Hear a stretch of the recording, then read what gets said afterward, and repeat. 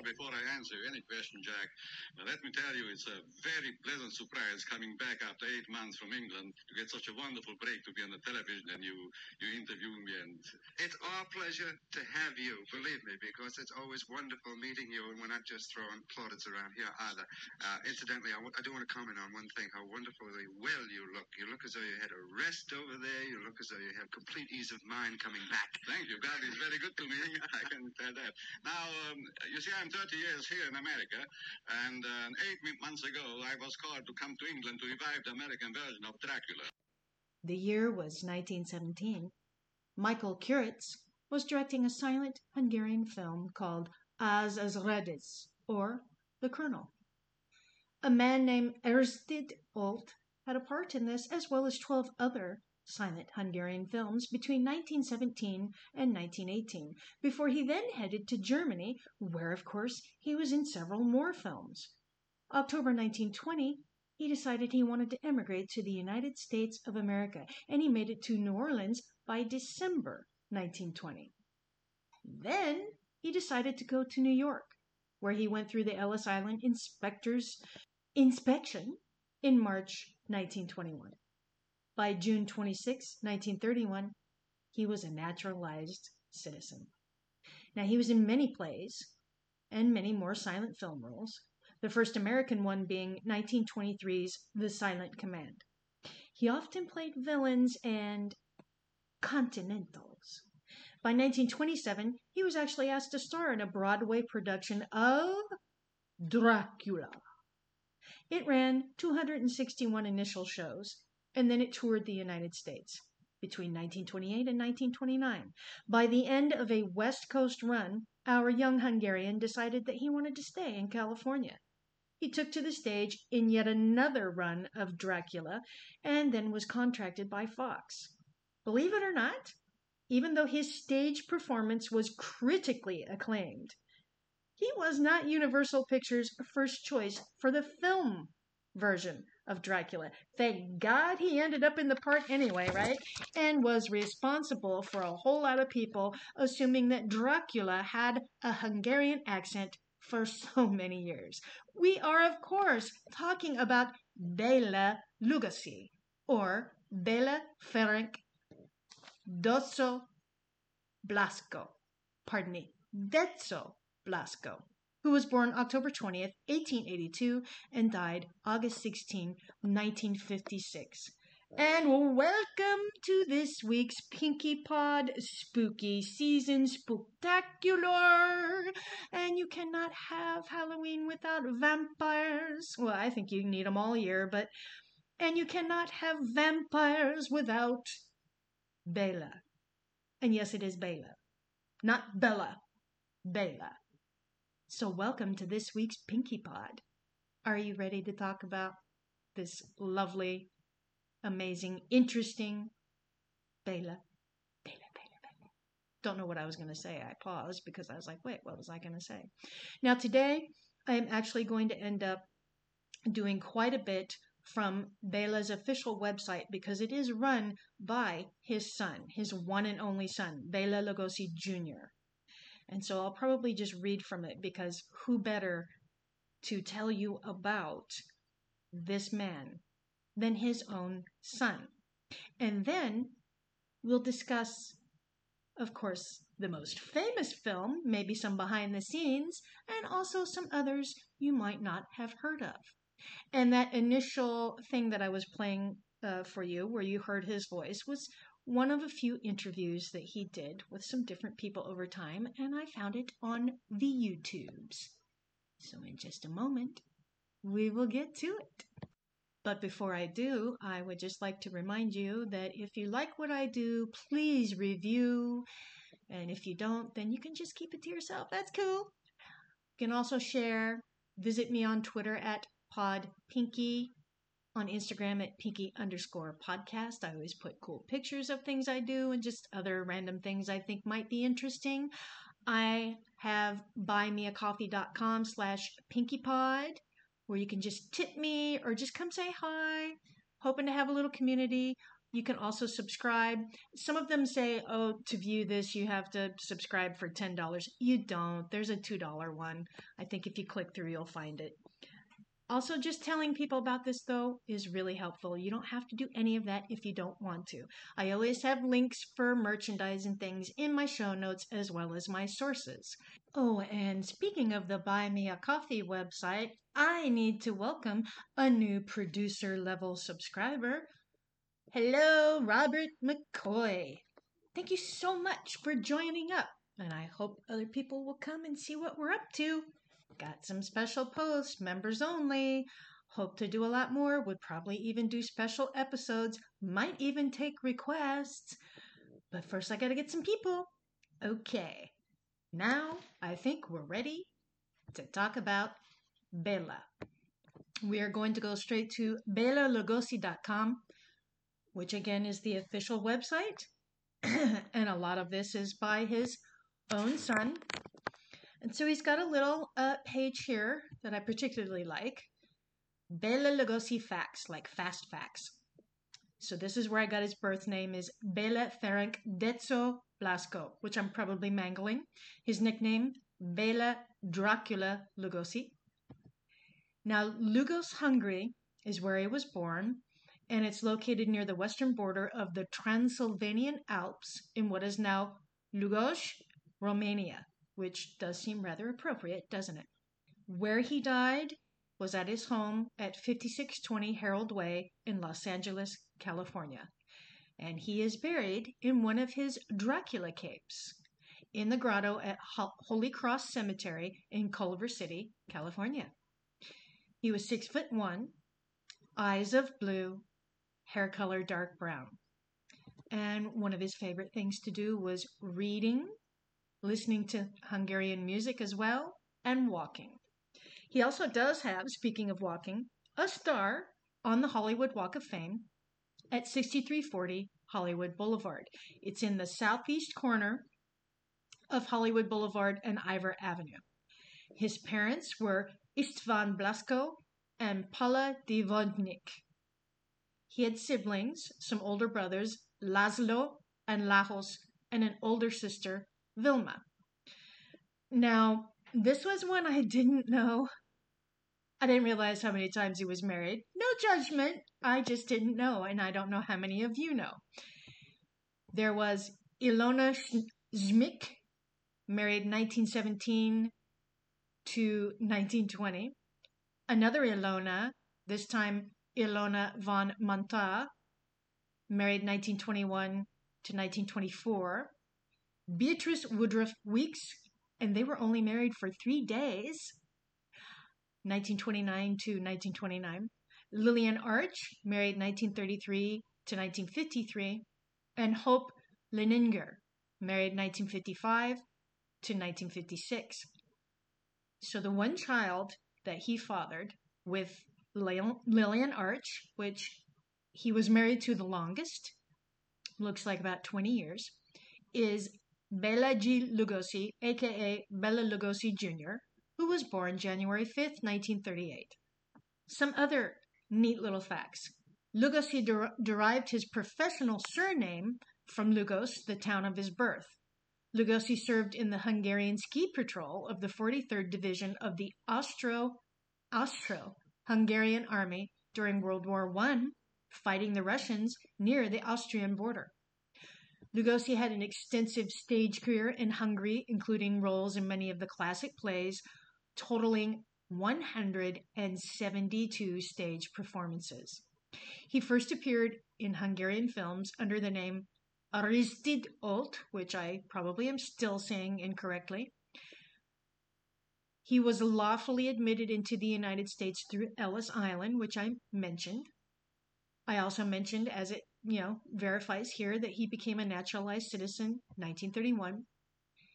He created his portrayal of Count Dracula in the 1927 Broadway stage production. The makeup, the style of dress, the mannerisms. So he came up with that. Along with his distinct accent, because of course he couldn't help that's where he was from, this became the characterization for which he was famous. When he was cast, of course, in Universal's film version, he brought that same portrayal to the screen. The film opened February 12, 1931 at the Roxy Theater in New York and on February 14, 1931 throughout the United States. This one I knew because I do have a lot of vampire lore, because I know who the first person was to show fangs, but some of you may not have realized this. Bela never wore fangs. Never, ever. Did you know that? Do you know who the first one was as far as American? I do. That would be Sir Christopher Lee. First one to show fangs. Iconic bloodshot eyes, close-up bloody fang moment. I even have that film, and I've now forgotten the precise title of that, but that was one of the Hammer horror films. There's your Dracula trivia there. Bela never showed fangs because he never wore any. What he is known for to me is the stare, the eyes, right? And they would light them very noir style, but they would highlight his eyes specifically. That was one of his things. Now, he made 18 films at Universal Studios. He and Boris Karloff appeared together in 8 films. They had a friendly, professional relationship, but apparently did not socialize offset. He was actually, Bela, a founding member of number 28 of the Screen Actors Guild. Another interesting bit of trivia, for use in the Night on Bald Mountain sequence of Walt Disney's Fantasia, which is 1940, Bela performed in live-action reference footage for the demon Chernavog, which I think is also a Hungarian demon. In his 50-year career, Lugosi played a vampire on film 4 times. You probably would think it was a lot more, but only 4 times as far as being a vampire. And only twice as Count Dracula. Now, how do you like that? So iconic, only twice. And one of them was Dracula, 1931, and the other, Abbott and Costello Meet Frankenstein, 1948. So really, only one serious portrayal of Dracula, and we still talk about it. That's how amazing it was. Bela has been immortalized by the 1979 Bauhaus song, Bela Lugosi's Dead. I've seen them in person and heard them perform it. He was honored by the U.S. Postal Service with a commemorative postage stamp as part of a set of 5 celebrating famous movie monsters, which was issued September 30th, 1997. So if you have one of those, pretty cool. Now here are some other facts noted by his son in his own words. Dad was an avid cigar smoker.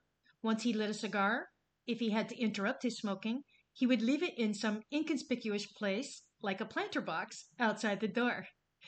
During stage performances, my mom, Lillian, would keep my dad's cigar lit by puffing on it off stage while he was performing, so that way he could smoke between scenes. Dad thoroughly enjoyed Hungarian music and food, and his favorite dish was stuffed cabbage. My dad never drove a car or flew on an airplane. He traveled by car with my mother, Lillian, her driving, or he would take the train or a ship when traveling overseas. Dad loved dogs, particularly large dogs. In addition to his Dobermans Hector and Pluto, one of Dad's favorites was his white German shepherd named Baudry. He was an avid reader of newspapers and kept current with events around the country and around the world. Dad encouraged me to have a profession and avoid being an actor because he believed actors were too dependent on producers and agents. He had a point. As a disciplinary tool, all Dad had to do was give me that famous stare. So even his son was like, oh my God, the stare. Dad loved California wines. He also enjoyed Coors beer and imported sulfur water. I would never have guessed the Coors beer, because as far as beers go, there's way better beer. But this was a long time ago. He goes on to say Dad was a supporter of Los Angeles Hungarian soccer team, the Magyars, and for a time served as honorary president of the Los Angeles Soccer League. Dad developed a lakeside residential subdivision called Lugosi Park in Lake Elsinore, California. It is since sold and divided. The street names still remain: Lillian Avenue and Archway, after my mother's maiden name, Lillian Arch. He was a frequent visitor to the Glen Ivy Hot Springs in Corona, California, and Marlon Brando was one of his favorite actors. How cool is that? I just love that he has this website for him. It's so awesome. It's so awesome. And I'll read to you now a little bit, again, in his Bela Jr.'s own words. Bela Lugosi as Dracula. My father, Bela Lugosi, created his signature portrayal of the sophisticated Count on the Broadway stage, which he later brought to Universal Studios in its classic 1931 horror film Dracula. He thus played a pivotal role in the modern mythology and rich legend of my favorite monster, which he has in quotations, which I really like because we agree. Is he really a monster? I digress. It is only fitting that the man forever associated with Dracula was actually born near the western border of Transylvania in 1882, not far from the legendary Count's home in the Carpathian Mountains. Reared in the town of Lugos, a name he would later adopt as his own, my father was the youngest of 4 children. He grew up preferring acting to schoolwork, much to the dismay of his father, a strict businessman. However, his desire to act proved stronger than his family ties or schooling, and at an early age he left home to pursue his acting career. By the early 1900s, he was an established actor in Hungary. By 1913, he was a member of the National Theatre of Budapest, where he was highly regarded for his versatility. Here, the man that would become known for his role as the Devil's Disciple was also heralded for playing the role, among others, of Jesus Christ. Did you know that one of our most famous Draculas played Jesus Christ? Well, now you do. Although actors were exempt from military service, Dad left the theater and volunteered for service when patriotism called. As part of the 43rd Division of the Hungarian Army Ski Patrol, he was wounded on the Russian front at the end of World War I. Hungary was embroiled in political problems, and Dad participated in the revolution. He had taken an active role on behalf of the Actors Union, found himself on the wrong side of the ruling party, and in 1919 was forced to flee the country. So it wasn't necessarily by choice, y'all. Although I feel like he probably would have emigrated anyway if he wanted to keep pursuing. It just seems like a lot of people wanted to come to Hollywood over the years, right? I could be wrong, but this kind of spurred him to leave. So it says here he went to Vienna and then on to Germany, where he continued his career. He was still pursued, apparently, though, which is then why he left Germany. So it's good to have this filled in by his son. This is very interesting. So he found safe passage on a merchant ship as a crewman. So that's how he got here. Still intent on continuing his career of acting, he found his opportunity in the American theater. Not knowing the English language proved only a small obstacle. He simply formed a Hungarian stock company and surrounded himself with expatriates. His first English-speaking play, The Red Poppy, brought him rave reviews. Now, unknown to the reviewers at the time, Dad had memorized the entire part phonetically. An amazing task in itself.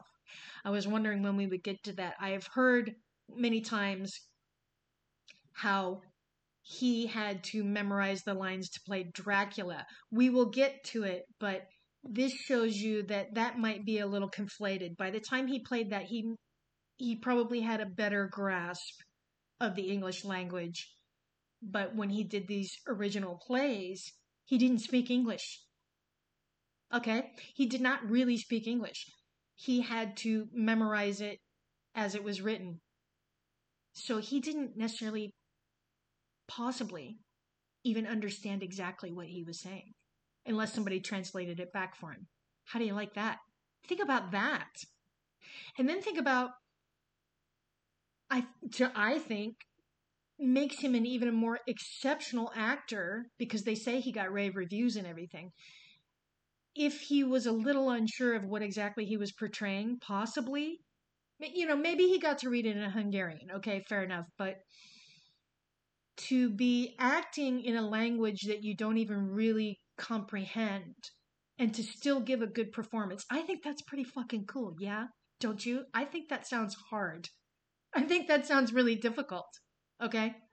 So goes on to here and he was very versatile. We know him so much as Dracula, and there's some other films that I have that you may have heard of, like White Zombie, Devil Bat. You know, he did do other horror type films that people associate him with that, but he was actually very versatile. I mean, the guy played Jesus Christ, for God's sake. Okay, I'm sorry. So he played classic roles in Europe and America, everything from Shakespeare to romantic leads.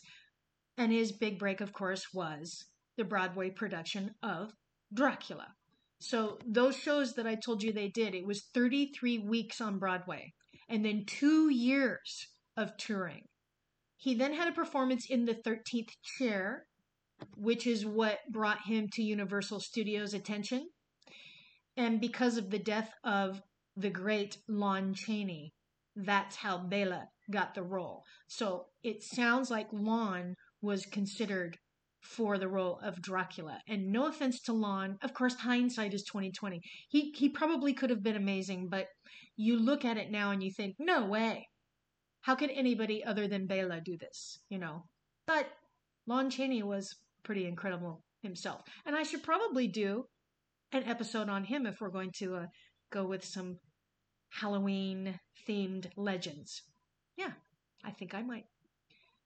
Now he goes on to say that his father's characterization of Dracula was so perfected to the point that, much to the chagrin of Universal Studios makeup legend Jack Pierce, he did his own makeup for the film. Bela did his own makeup. And for years after that, he would make personal appearances and played the part again on stage. He was billed as Dracula himself and Bela Dracula Lugosi. If ever an actor's fate was to come full circle, it was Dad's. His unforgettable performance as Dracula on stage and later in film was so masterful that it set the standard for all interpretations to come. Spoken in his unforgettable voice and accent, Dad's lines from the film have become some of the most well-known and imitated in movie history, such as, "I am Dracula. I bid you welcome. Listen to them, children of the night. What music they make. This is very old wine. I hope you will like it." And of course, the most memorable, "I never drink wine." Just go with me on my shitty accent. I could have been really melodramatic. I held back, okay? Now, in 1931, a lot of people were not actually aware of vampire lore. It was really horrific to think about vampires walking among them, you know, drinking blood of their victims and turning them into the undead. People were just learning about it, so these films really freaked people out. I imagine that Bela scared the shit out of them, right? Scared the shit out of them. So in 1931, with this unknown nobleman uttering his menacing welcome in the film, and with Bela's pauses and intonations, the graceful, slow hand, his aristocratic bearing, the formal white tie coat and tails, his raised collar cape, this is what defines what everybody sees in their mind as Dracula. There's no denying this. So with the success of Dracula, Universal Studios teamed up with Bela and Boris Karloff. They were embraced by the United States as their favorite monster men, although he says here that his dad longed to break away from the typecast of horror roles. It just was not, that just didn't happen. I mean, just that's what they wanted from him. So he went on to play many more roles, such as Dr. Miracle, with a K, in Murders in the Rue Morgue, which you probably have heard of. That should be Poe, 1932. Murder Legendary in White Zombie, which I have that film, 1932. And you really should check it out sometime. It's a very, very cool old film. And he's got a little, ultra villain, as I recall, little facial hair and stuff.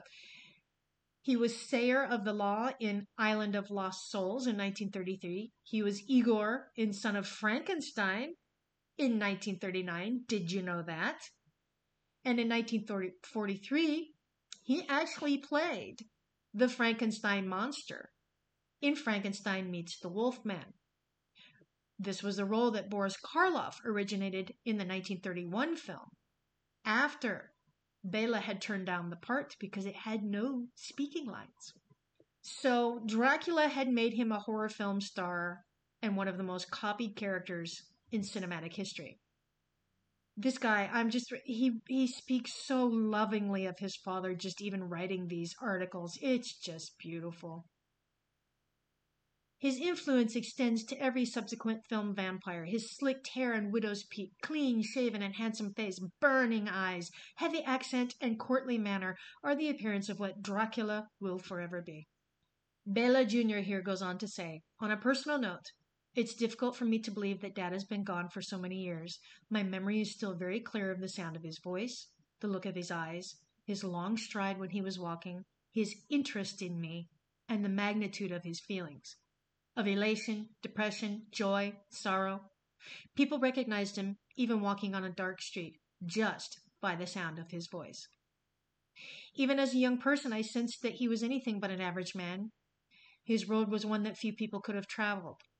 People have often asked me to describe Dad's real character, but this is impossible because he was such a complicated personality. Devil, angel, king, pauper, political activist, humanitarian, wise man, counselor, and, above all, a man who loved everything life had to offer.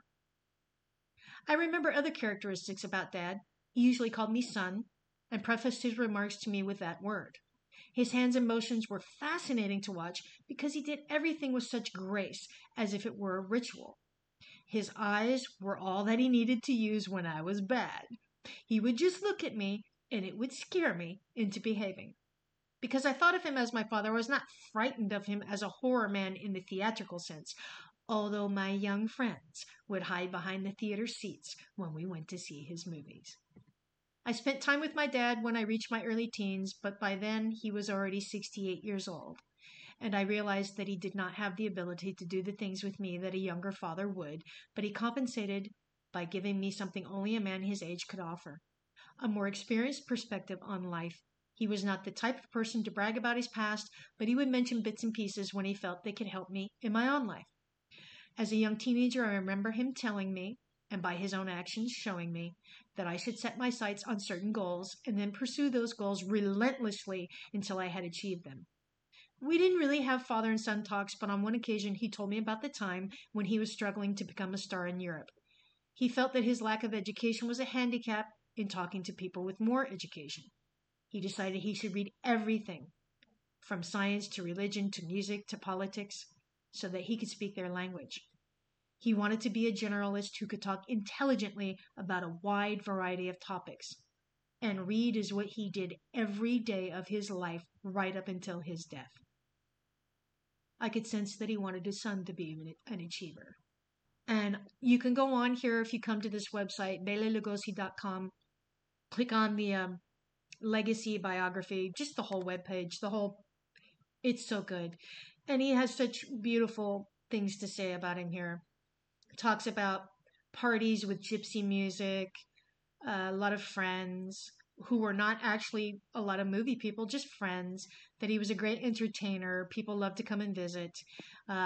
This is in the house on Whipple Street in North Hollywood, where Bela Jr. says he spent a lot of his very young childhood, very early. And it took him a while to realize that not everybody's father was as famous as his. So that's pretty cool. He didn't know this at first. It was just normal. During the summers, I guess he went to military school and junior high school. That's Bela Jr. And he lived with his grandparents when his dad and mom would travel. They would go east for summer stock plays. When he was 13, he decided to go east with his parents for summer stock. So even though his dad was busy with rehearsals and reading scripts and performances, he also would teach him things. And he taught him the fundamentals of canoeing on a lake in New Jersey because he thought that was important. During one of their drives east, he spent a good part of the time in the car trying to have his son understand all of the things around him. They would talk about local geology, the strata of rocks, history of towns, or anything that came to his mind. Doesn't that just sound like an amazing dad? That is just really awesome. I like that. I like that. He finishes up by saying that they did discuss his work, but not often. He did actually show him how he prepared scripts and how he practiced his characterizations. There was a sore point in that his roles were not varied. And yeah, after reading some of this earlier stuff about him and the reviews about him and how versatile he was, I can imagine that would have been very depressing. They really stuck him in that horror film role. And of course, it has been said that, and he was 73 when he died. Those last films he did, the Abbott and Costello, I'm sure any of you who know anything about him at all have already heard how he was basically penniless and, this great, elegant, amazing actor. A lot of people felt became a bit of a parody of himself in the end and didn't, he just lonely towards the end, it seems like. But we're going to look up more of that and get into that. We're going to get into that. His son doesn't say much about it, which I don't blame him. So let's go ahead and get a little more into some extra details. Late in Bela's life, we were talking about how he kind of, shall we say, went off into obscurity. He did start receiving some star billing in films with Ed Wood. And if you've ever seen that film, that's Tim Burton, right? With Johnny Depp. That's what, it's about Ed Wood. And I believe they do have Bela in that. It's sort of a non-fiction / fiction film. So if you've heard of Ed Wood, he was an eccentric person and didn't always do too well with his films, but you gotta give it to him for being ambitious. Ed was a huge fan of Bela Lugosi, and he is the one who found him living practically in obscurity, almost poverty level, and he offered him roles in his films, which I think is very sweet. I think that's very sweet. He offered him roles such as an anonymous narrator in Glen or Glenda from 1953 and a Dr. Frankenstein-like mad scientist in Bride of the Monster in 1955. During post-production of that one, I guess Lugosi sought treatment for an apparent drug addiction, is what people say. And the premiere of the film was supposed to help pay for his expenses. There is a note here, and I got this information from Wikipedia, was that there's a biography by Kitty Kelly of Frank Sinatra, that when Frank heard of Lugosi's problems, he helped with the expenses and visited Lugosi at the hospital. And Sinatra recalled Lugosi's amazement that he had come to visit him because they had never met before. So that's really cool. Bless you, Frank. There was an interview that he did, and I think that I've seen it, when he was exiting the treatment center in 1955, and he mentions that he's about to work on a new Ed Wood film, which would have been called The Ghoul, Ghoul, Goes West. It was one of the several projects that Ed Wood had proposed to him, such as, including, The Phantom Ghoul and Dr. Acula. And they had Lugosi in his Dracula cape so that they could shoot some test footage. No storyline or anything. They just had him in his cape, kind of shot some impromptu test footage.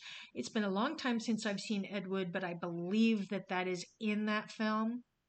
And they did this in front of one Tor Johnson's home. It's a suburban graveyard. And then in front of Lugosi's own apartment building on Carlton Way. The footage ended up in Plan 9 from Outer Space in 1957, which was actually filmed after he died, but they still had this test footage. And interesting little note, Ed Wood hired Tom Mason who was his wife's chiropractor, to double for Lugosi in some additional shots.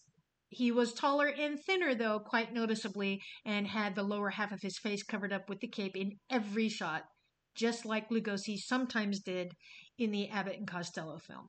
So there was one final film that Bela fully made after his treatment in late 1955 called The Black Sheep for Bel-El Pictures.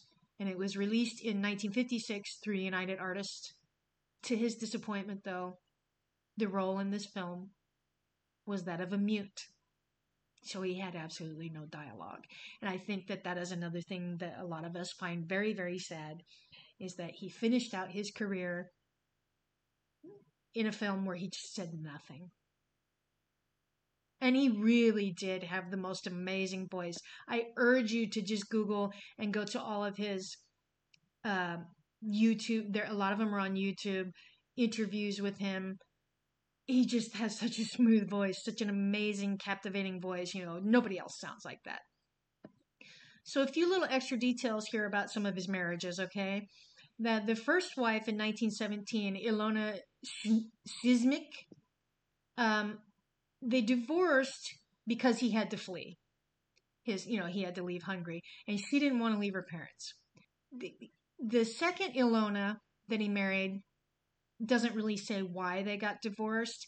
And then it was apparently a little bit scandalous because he then married a very wealthy San Francisco resident, Beatrice Weeks, who was the widow of architect Charles Peter Weeks, but she filed for divorce 4 months later.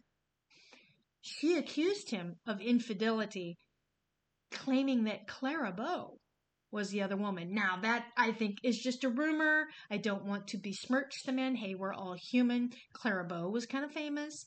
I don't know if that's true. Okay?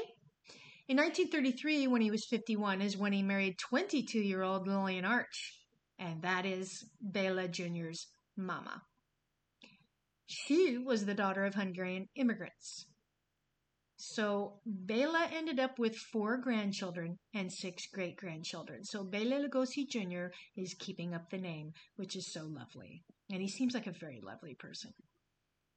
So that gives you just a little bit of details on those. Also, then his 5th wife, he married in 1955. And she was 37 years younger than him. She was apparently a fan and had written him many letters when he was in the hospital with his addiction. He was addicted to Demerol. That's a painkiller, isn't it? And she would sign her letters "A Dash of Hope." They did stay married until his death about a year later. She herself died in Hawaii in 1997 at age 78, never remarried. It's easy to think that maybe she never got over him, huh? It's kind of sad and beautiful at the same time. So she never ever remarried. Makes me think maybe they would have stayed married, if he had lived longer. His official cause of death was a heart attack in his own apartment while he was taking a nap. And that's his wife Hope, who found him dead in bed when she came home from work. Said to have died peacefully in his sleep. There's a rumor that he was clutching the script for The Final Curtain, which was another Ed Wood project. But this has been debunked, so if you heard that rumor, not true. It is, however, very much true that he does indeed have his Dracula cape and his full costume with him, buried in it, in his coffin. He did not request this. He did not request to be buried in the cloak. Bela G. Lugosi, that's his son, confirmed on numerous occasions that he and his mother, Lillian, are the ones who made this decision. They asked for it, but they feel that this is what their father would have wanted, that his father would have wanted. So let's talk a little bit about his version of Dracula, shall we? Now, it's actually a pre-code film. Now, have you ever heard about the code? Approximately, was it 1935 or after? And I forgot the guy's name who totally started all this crap. But prior to about 1935, You could have nudity in films. You could get divorced. You could kiss. You could sleep in the same bed, etc., etc., etc. And then along comes this guy, the morality police. Is that Mills? I don't know. I think he's. Eventually, we end up with movie ratings, okay? There's a really cool documentary I had seen about this, but I have forgotten some of the names. But this guy comes along and they decide that they have to have ratings in films, that you can't do this, you can't do that. So if people speak of pre-code and post-code, that's what we're talking about. And I always giggle about it a little bit because sometimes people will see old black and white films and go, "Oh my God, she's nude! How you couldn't do that?" Yeah, you could. Before the code, you could do a whole lot of things in old black and white films. So, but anybody who's ever asked, why are they sleeping in twin beds? Because of the code. Why do they kiss so dramatically? And what I'm talking about is, like, I used to wonder before I knew about this. You have people sitting on the edge of the bed or something, right? And if they were sitting on the bed together, you had to have at least one foot on the floor. So do you know those really super dramatic poses where they're like, the leg is outstretched and they're, that's why. They weren't actually trying to look cool and be all, oh, look at my dramatic leg. I'm so gorgeous. No, it's because they had to have a foot on the floor. What's some other ones while I'm digressing here? If you did something bad in the film, like cheat on your spouse, you had to be punished. That was a rule. You had to be punished at the end, or there had to be a happy ever after. If you committed murder, you had to be punished for it. There are some amazing films that you have probably watched and been like, man, that's a really good film, except for that quickie 5-minute tidy ending. Well, they had to do the quickie 5-minute tidy ending to even be able to have the film distributed. There's an amazing film, Leave Her to Heaven, with the absolutely stunning Gene Tierney. Look it up. That I remember watching it. I think it's 1940, 1949. You gotta watch it. I don't want to spoil it. Watch it. I'm giving you homework. Leave Her to Heaven. Okay? And if you've seen it, talk to me on Twitter. There are some things that they do in this film that I'm like, how did you get away with this during code? And then you see the ending. And it would be easy to say, like, wow, what a shame the ending ruins it. But they had no choice. So now you know why some of the things end the way they do. Now back to Dracula. So 1931, this was pre-code. So they didn't necessarily have to worry about those films. I do wonder if it would have affected much if this had been post-code. It's something to think about. Because vampires can be considered very sexual, even the scary ones. You can make arguments that drinking blood is a stand-in for oral sex. Those prudish Victorians, they wanted to talk about it, but they couldn't really talk about it, and they weren't actually that prudish. They just couldn't talk about it. Okay? Okay. I think we can agree. And that's a very personal violation. You could probably also view it as rape. All right? So just think about that if they tried to make that during code. Anyway, getting a little too deep here. Let's just go on, shall we? This was the first sound film that was an adaptation of Bram Stoker's novel, and they actually got the rights to do it. Well, technically, this is the first one.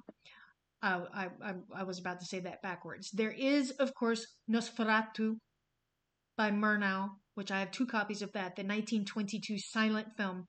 It is unauthorized, and they were sued over it. And it's one of those cases of, thank goodness somebody saved a copy, because they were supposed to destroy all the copies. Somebody out there hid a couple of them, and that's why we even get to watch it. Bram Stoker's widow sued, and that's why he's called Count Orlok. Although I'd have to watch it again. I don't remember for sure. I think somewhere in the credits they accidentally left in Dracula. The more you know. So this is the first, and it's sound, not silent. As we already know, and I've told you, Lugosi originally played this many times on Broadway. And this is where I would also like to tell you that there's another actor that I love, who I consider, I have certain ones that I consider very pivotal vampire films that did something, that brought something new or changed a little bit the outlook. Another one would be Frank Langella. And it's maybe not a coincidence that Frank also played Dracula on stage. So there's another guy. There's another guy. Just amazing. Now, as far as some notes on the production here, some of the other actors that were considered were Paul Money, Chester Morris, Ian Keith, John Ray, Joseph Schildkraut, Arthur Edmund Carraway, and William Courtenay, which I don't think I know any of these people. It will probably be a case of, well, if I saw their face, I would. He accepted. One of the reasons I think they went ahead and said yes is a paltry $500 per week salary for 7 weeks of work, which amounted to $3,500. He made $3,500 for this film that ended up to this day being one of the quintessential vampire films, quintessential Dracula. On September 29th, 1930 is when they began shooting at Universal City. They had a budget of $355,050 and a 36-day schedule. Todd Browning shot some scenes of Dracula's castle and Borgo Pass all in the first week of production, on set. According to numerous accounts, the production is alleged to have been a very disorganized affair, with the normally meticulous Don Browning leaving cinematographer Carl Frund to take over much of the shoot. So he ends up sort of an uncredited director. David Manners, who played John Harker, said this about the filming. I can still see Lugosi parading up and down the stage, posing in front of a full-length mirror, throwing his cape over his shoulder and shouting, "I am Dracula!" He was mysterious and never really said anything to the other members of the cast except good morning when he arrived and good night when he left. He was polite, but always distant. Now, Manners also seemed to think that Lugosi was vain, an eccentric performer. I never thought he was acting. I just thought he was being the odd man that he was. You know what I say? Shut your mouth, David. I think maybe you just were fooled by how good of an actor he was, and maybe he was a little method.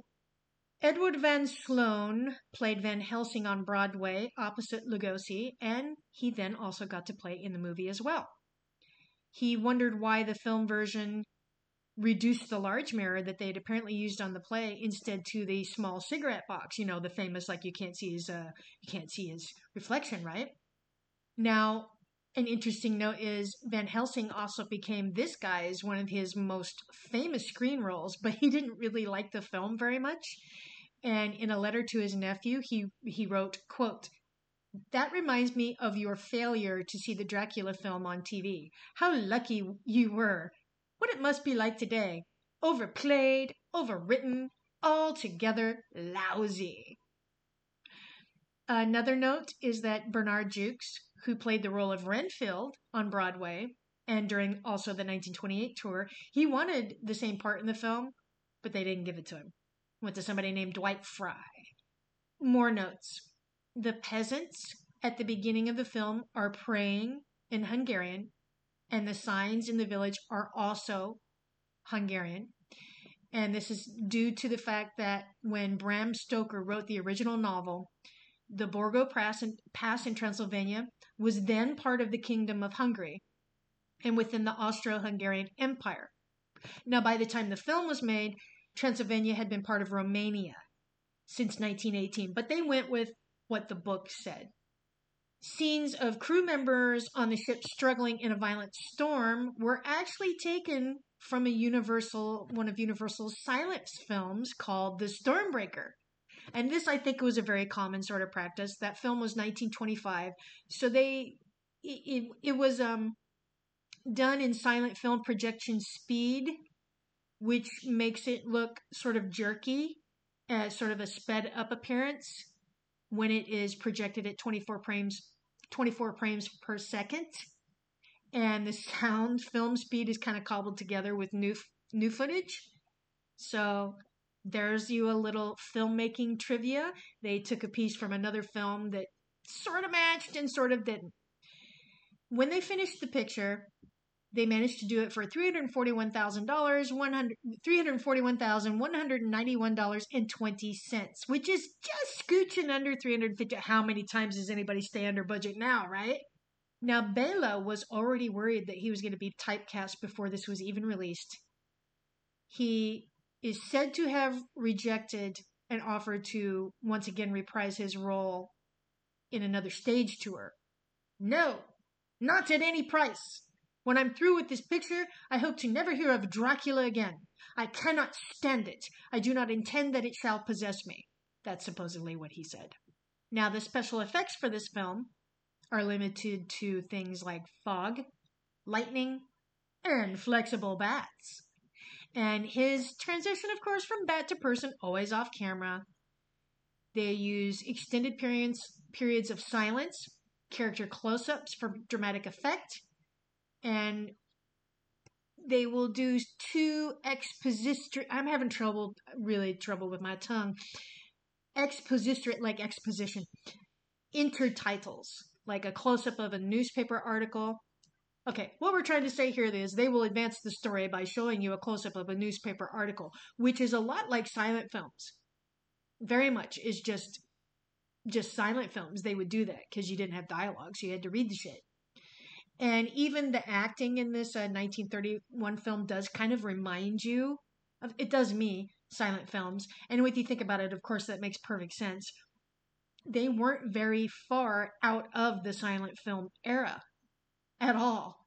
And I would say that for silent films, you were a lot more exaggerated and melodramatic. So that's going to hold over for a little while, I'm sure.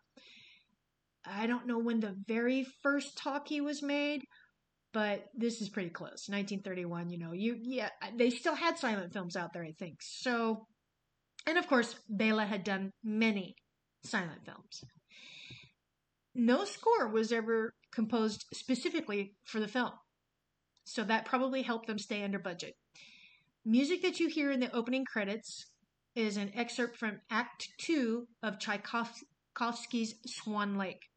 And then it was reused in 1932 for another Universal horror film, The Mummy. In a theater scene where Dracula meets Dr. Seward, Harker, Mina, and Lucy, the end of the overture to Wagner's Die Meistersinger von Nürnberg can also be heard, as well as the opening of Schubert's Unfinished Symphony in B minor. In 1998, composer Philip Glass was commissioned to compose a score for the film. So it was performed by the Kronos Quartet under the direction of Michael Reisman, his usual conductor. Glass is quoted as saying, "The film is considered a classic. I felt the score needed to evoke the feeling of the world of the 19th century, and for that reason, I decided a string quartet would be the most evocative and effective. I wanted to stay away from the obvious effects associated with horror films. With the Kronos Quartet, we were able to add depth to the emotional layers of the film." Now, this new version of the film, with this new score, I should say, was released by Universal Studios in 1999 on VHS. The DVD releases allow the viewer to choose between the unscored soundtrack or the Glass score. So now you can do that on DVD. The soundtrack was released by None Such Records in 1999, so you can also buy the soundtrack. And Kronos Quartet performed live during showings of the film in 1999, 2000, and 2017. So that's pretty cool. If you ever got to go to one of those, let me know. Let us know. Very cool. Now, Dracula was actually a pretty big deal, kind of a scary thing for a big Hollywood studio to do. I don't think anybody had really done much of anything like this before. And even though the book was, considered literary, a good thing, well respected, that's what I'm trying to say. They weren't sure if an American audience was ready to see some sort of, killer, thriller, scary, ooh. It's not that they had never ever seen, a chiller, shall we say, like The Cat and the Canary, 1927, but it kind of had some comedic relief, and Dracula had none of that. and no tricky ending that would downplay the whole thing. It was actually very serious. But the audience loved it, and it did really well at the box office. So it premiered at the Roxy Theater in New York City, February 12, 1931. I probably said that before. On Valentine's Day, a couple days later, throughout the U.S., people fainted in shock. At least that's what newspapers reported. It could also just be good publicity, but people fainted when seeing this film, which I believe, actually. So the publicity is something that the film studios definitely glommed onto. Like, ooh, let's keep telling everybody, it's so horrible. You have to come and see, I dare you. So it definitely got people to show up just because they were curious. And within 48 hours of it opening at Roxy Theater, it had sold 50,000 tickets. Now, this is 1931, you guys. 50,000 tickets for a $700,000 profit as it went on. Not too shabby. Now, what did the critics think about it? Well, for the most part, they seemed to like it. The New York Times called it the best of the many mystery films. They thought it was imaginative and that Helen Chandler's performance was excellent. Variety said that it was remarkably effective background of a creepy atmosphere, and it is difficult to think of anybody who could quite match the performance in the vampire part of Bela Lugosi, even to the faint flavor of foreign speech that fits so neatly. Side note, Bela did know English by this time. So I had brought that up earlier. You may have heard that he had to memorize the lines just to play the part. Well, it's true and not true. If you recall, throwback, he had to phonetically memorize lines for a play that he did years before this.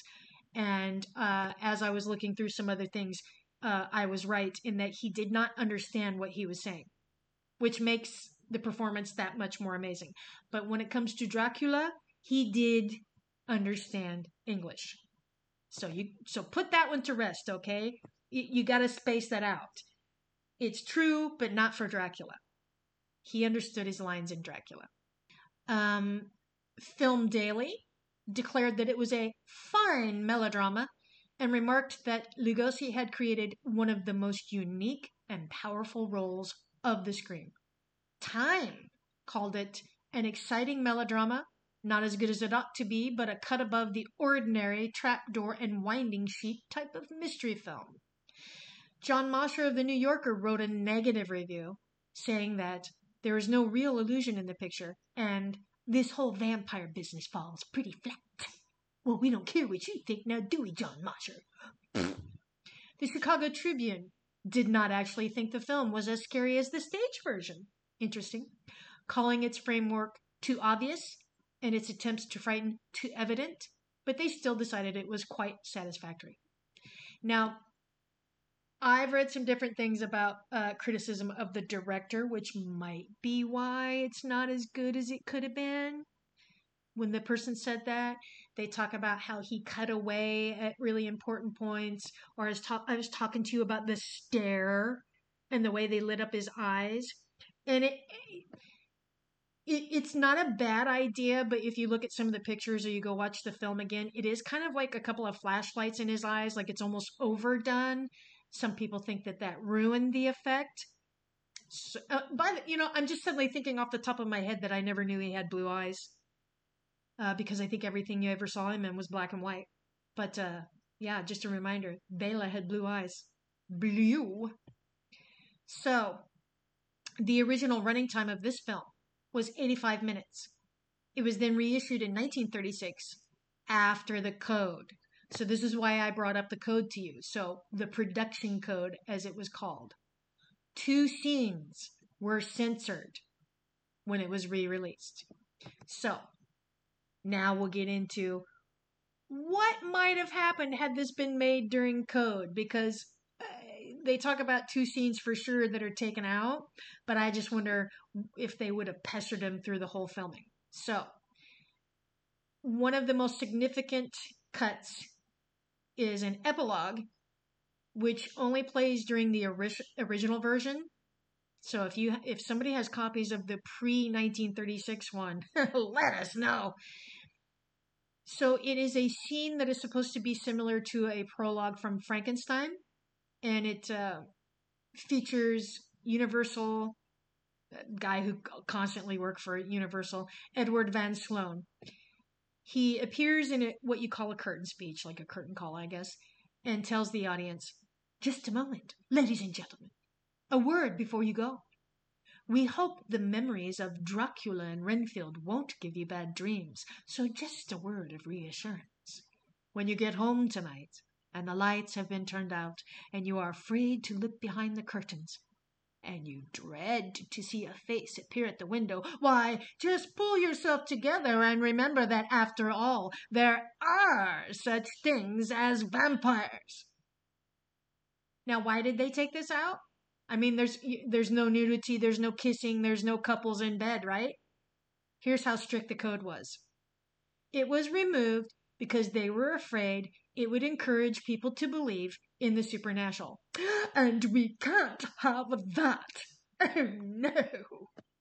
The scene was apparently briefly shown on a Road to Dracula documentary, which now I need to find that and watch it. But it's possibly unusable and might not be able to restore it. Doesn't that fucking suck? I'm gonna follow up on that. There are another thing that was cut was some audio of Dracula's off-camera death groans. They were shortened and partially muted, as were Renfield's screams as he's killed. They are later restored by MCA Universal on its Laserdisc and then DVD releases, so at least we got the sounds back. But see, they even cut that. It wasn't even just about sex, you guys. It was not even about sex. Now, this being one of the very first sound films, it was very common for Hollywood to produce foreign language versions using the same sets, costumes, and so on. So, while they filmed this during the day, at night, George Melford used the sets to make the Spanish language version of Dracula, which a lot of other people like to bring up because Bela is not the only one, and it's true. This starred Carlos Velarias as Conde Dracula. It was actually a long thought to be lost. Like, people didn't even know where this movie was. And it was only rediscovered in the 70s. Big chunks of it rotted away. In the early 1990s, a decent copy was found in Cuba. It was then preserved in the U.S. National Film Registry of the Library of Congress. So check you out the Mexican Dracula, okay? Check it out. I remember seeing that in a documentary. Maybe I have seen, I probably have seen that Road to Dracula documentary. It's just been too long ago. There is a third silent version of this film that was also released. 1931, some theaters were not yet wired for sound, so during the transition, studios often released alternative versions with the little titles, inner titles. Did you know that? There is a silent version. Now we go into a little... Oh, and there's a picture here. I'm looking right at it right now as I glance up at my computer with the spotlights on his eyes, and they're just off. Like, you could have at least gotten him straight, dude. Now, y'all have heard of Roger Ebert, right? And in 1999, he gave the film 4 out of 4 stars and praised Bela's performance, as well as Franz's cinematography, who might have also been the director, as we found out. And he includes it in his list of great movies. Empire gave it 4 out of 5 stars, and they commended Bela as well, calling it the Dracula against which all others are measured. They write that the film is staged and creaky, but it also has wonderful, unforgettable moments.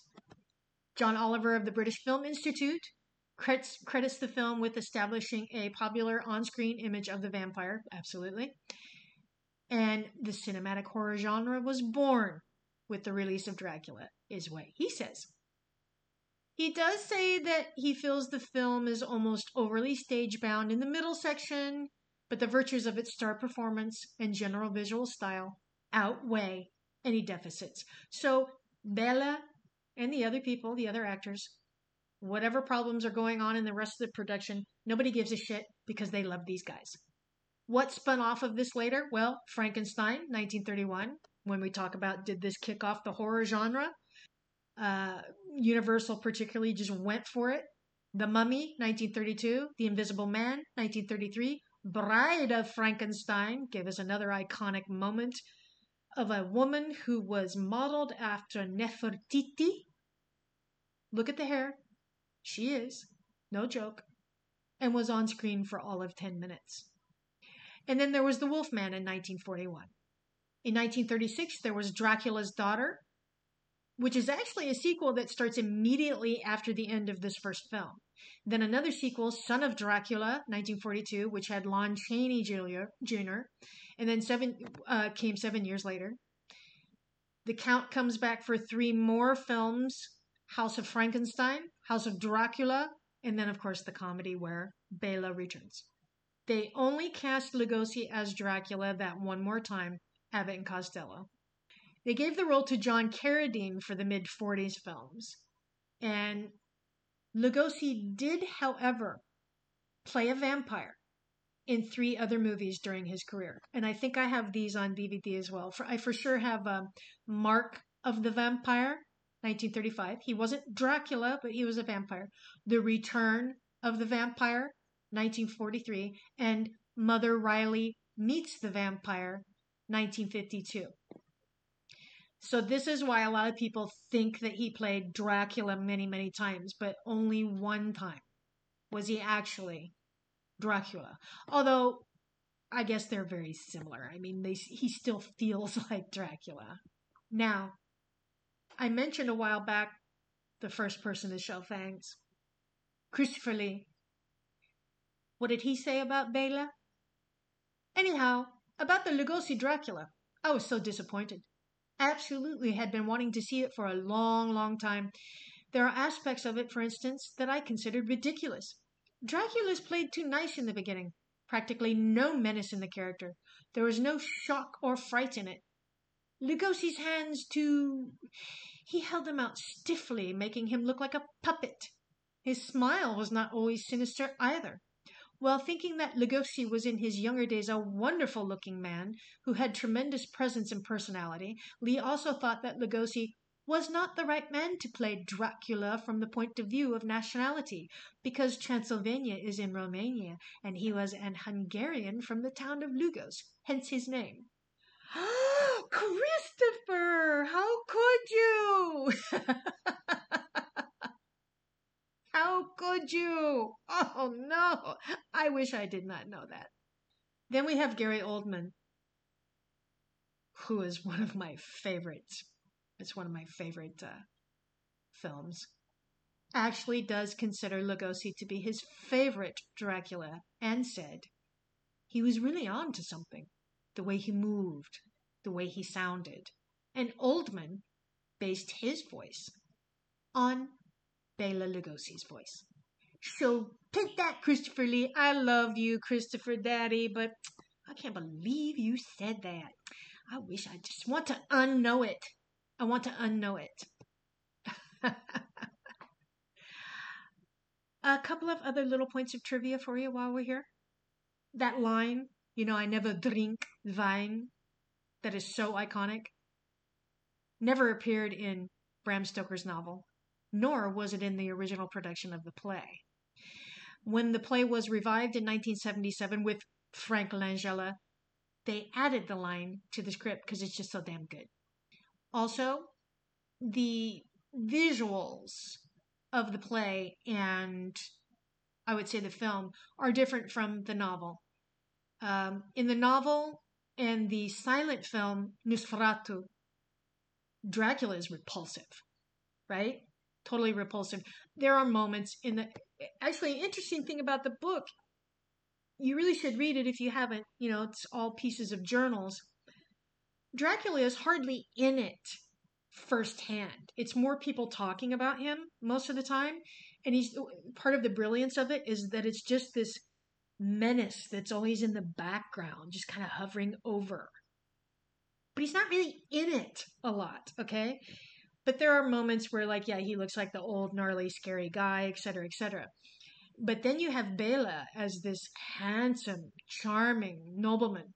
And that, my friends, is the story.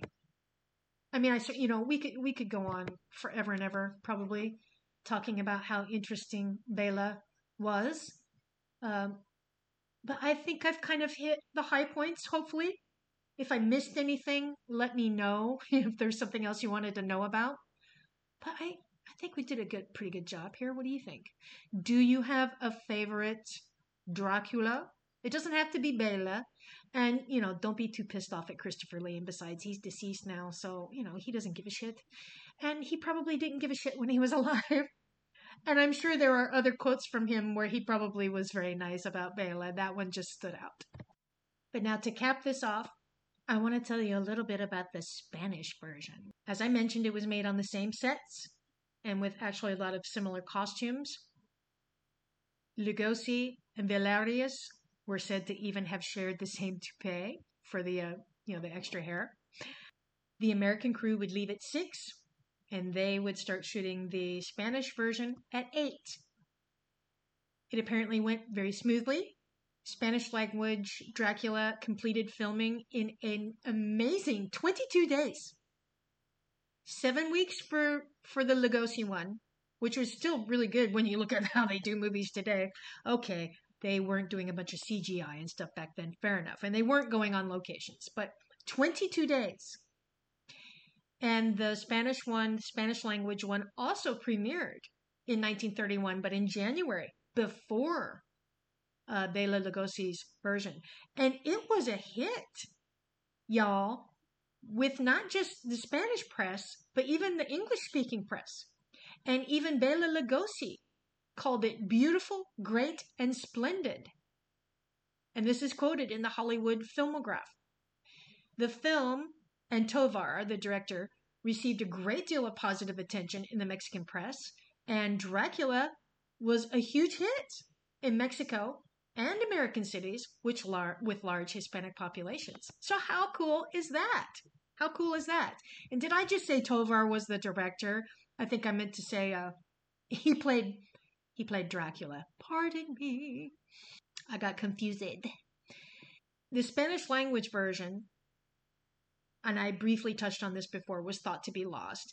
And, they kind of came across a version in the 70s, but it was completely rotted out. They couldn't do much. And then the 90s, they worked with Cinematica de Cuba.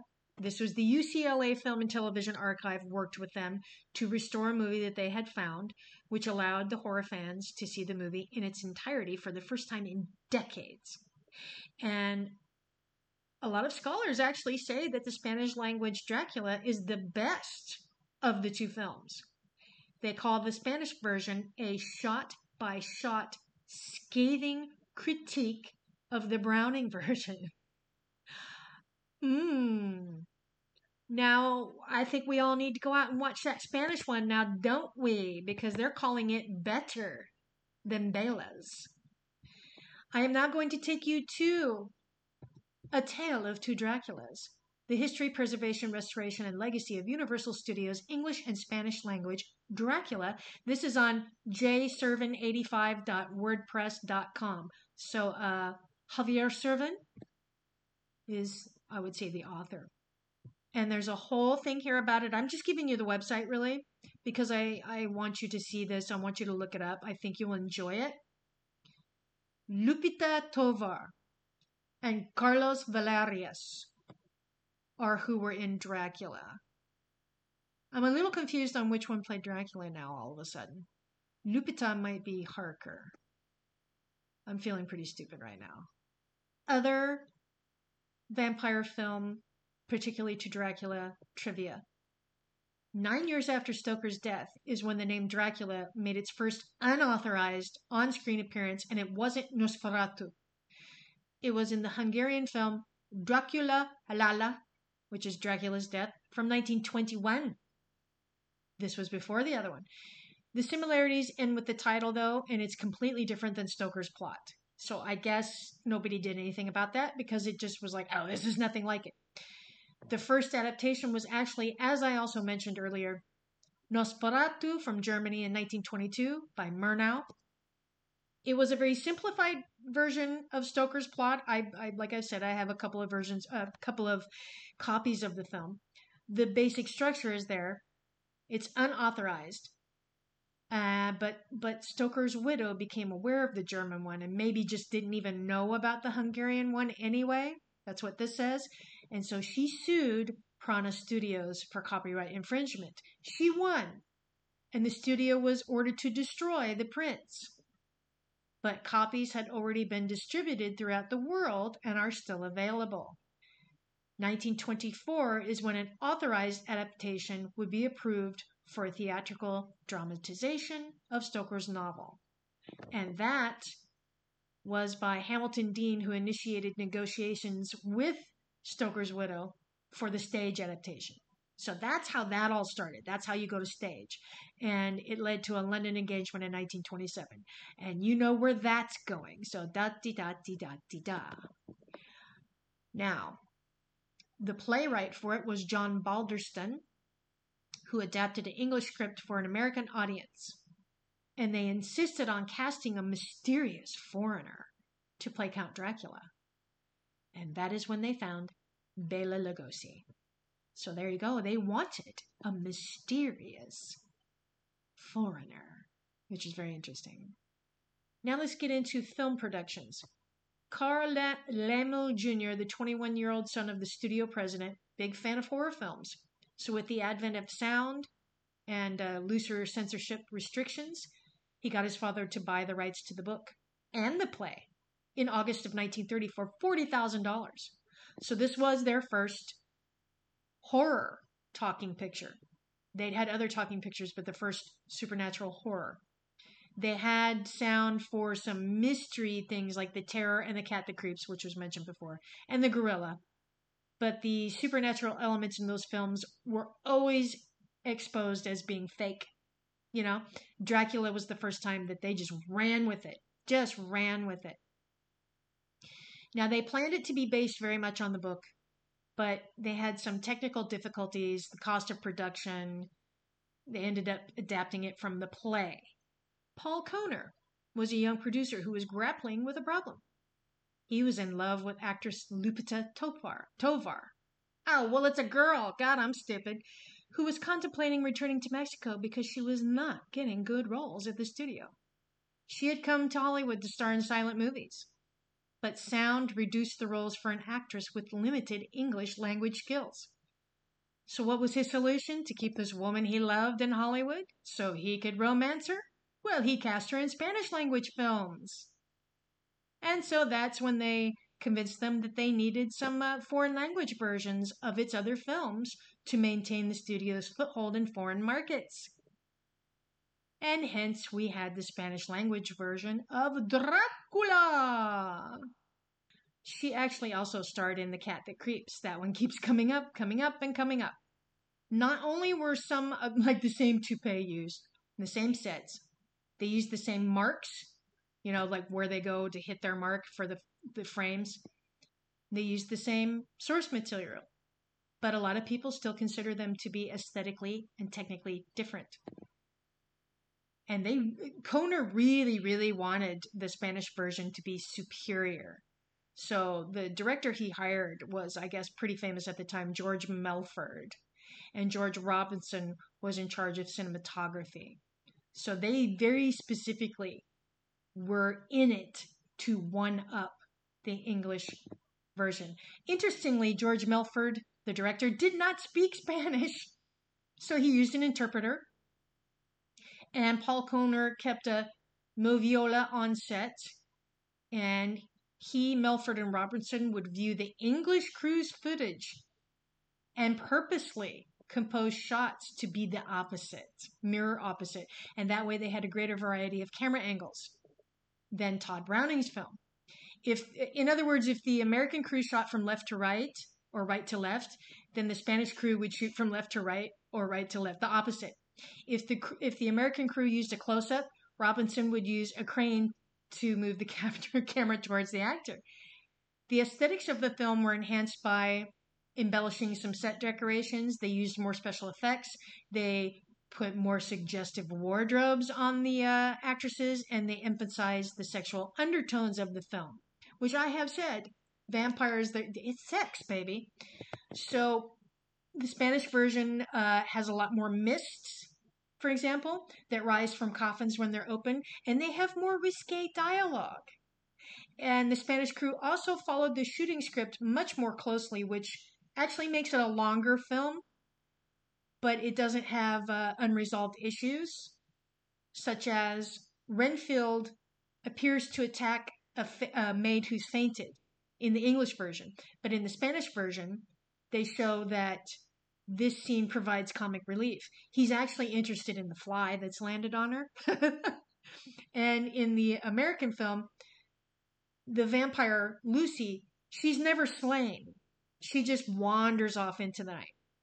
But in the Spanish language film, Van Helsing drives a stake through her heart.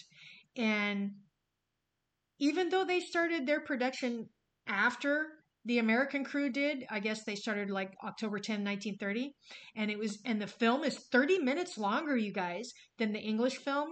The Spanish crew wrapped November 8th. Just under 4 weeks. Plus they did additional retakes. So and they both did. I need to go watch the Spanish version. You guys, we should have a watch party. Anybody in? And of course, I'm sure due to I'll get in trouble if I show it on screen, but maybe we can put up the audio. I don't know. You guys let me know. Maybe you could do some kind of live watch party. I think that sounds like a lot of fun. I think that sounds like a lot of fun. We need to do the Spanish one. We need to do the Spanish one. Anyway, go to this website, jservin, it's JSERVIN 85.wordpress.com, and look up the Dracula stuff. They got a lot of good, I could just keep going on with these anecdotes all day. I'm just sitting here jabbering off with you guys, hope you don't mind. But, we're talking about Dracula, and, we totally have to do the Spanish language version. Have I ever even seen it? I'm going to check out HBO Max, yo. You'd be surprised what they have on there. They have the Vampire with a Y. I think that's Hungarian. I don't remember. They have some obscure things on there. Some of it's from Turner Classic Movies. But if anybody finds it before I do, let me know how to watch it, because I don't think I have a copy of that. I've got some obscure films, but not the Spanish language version of Dracula, and now I really want to watch it, and you do too. All right, I'll stop blathering now, unless I think of something cool to add. I may or may not bring him up again if I come across some other background notes. I really didn't do a lot of my own really deep research, okay? Because when I came across Bela Lugosi Jr.'s website, I'm like, well, that's it right there. So I read you things straight from there. And then I did handwrite some of my own stuff for an opener. Other things, though, I've just kind of picked up here and there, going around things I had bookmarked. I was at Wikipedia.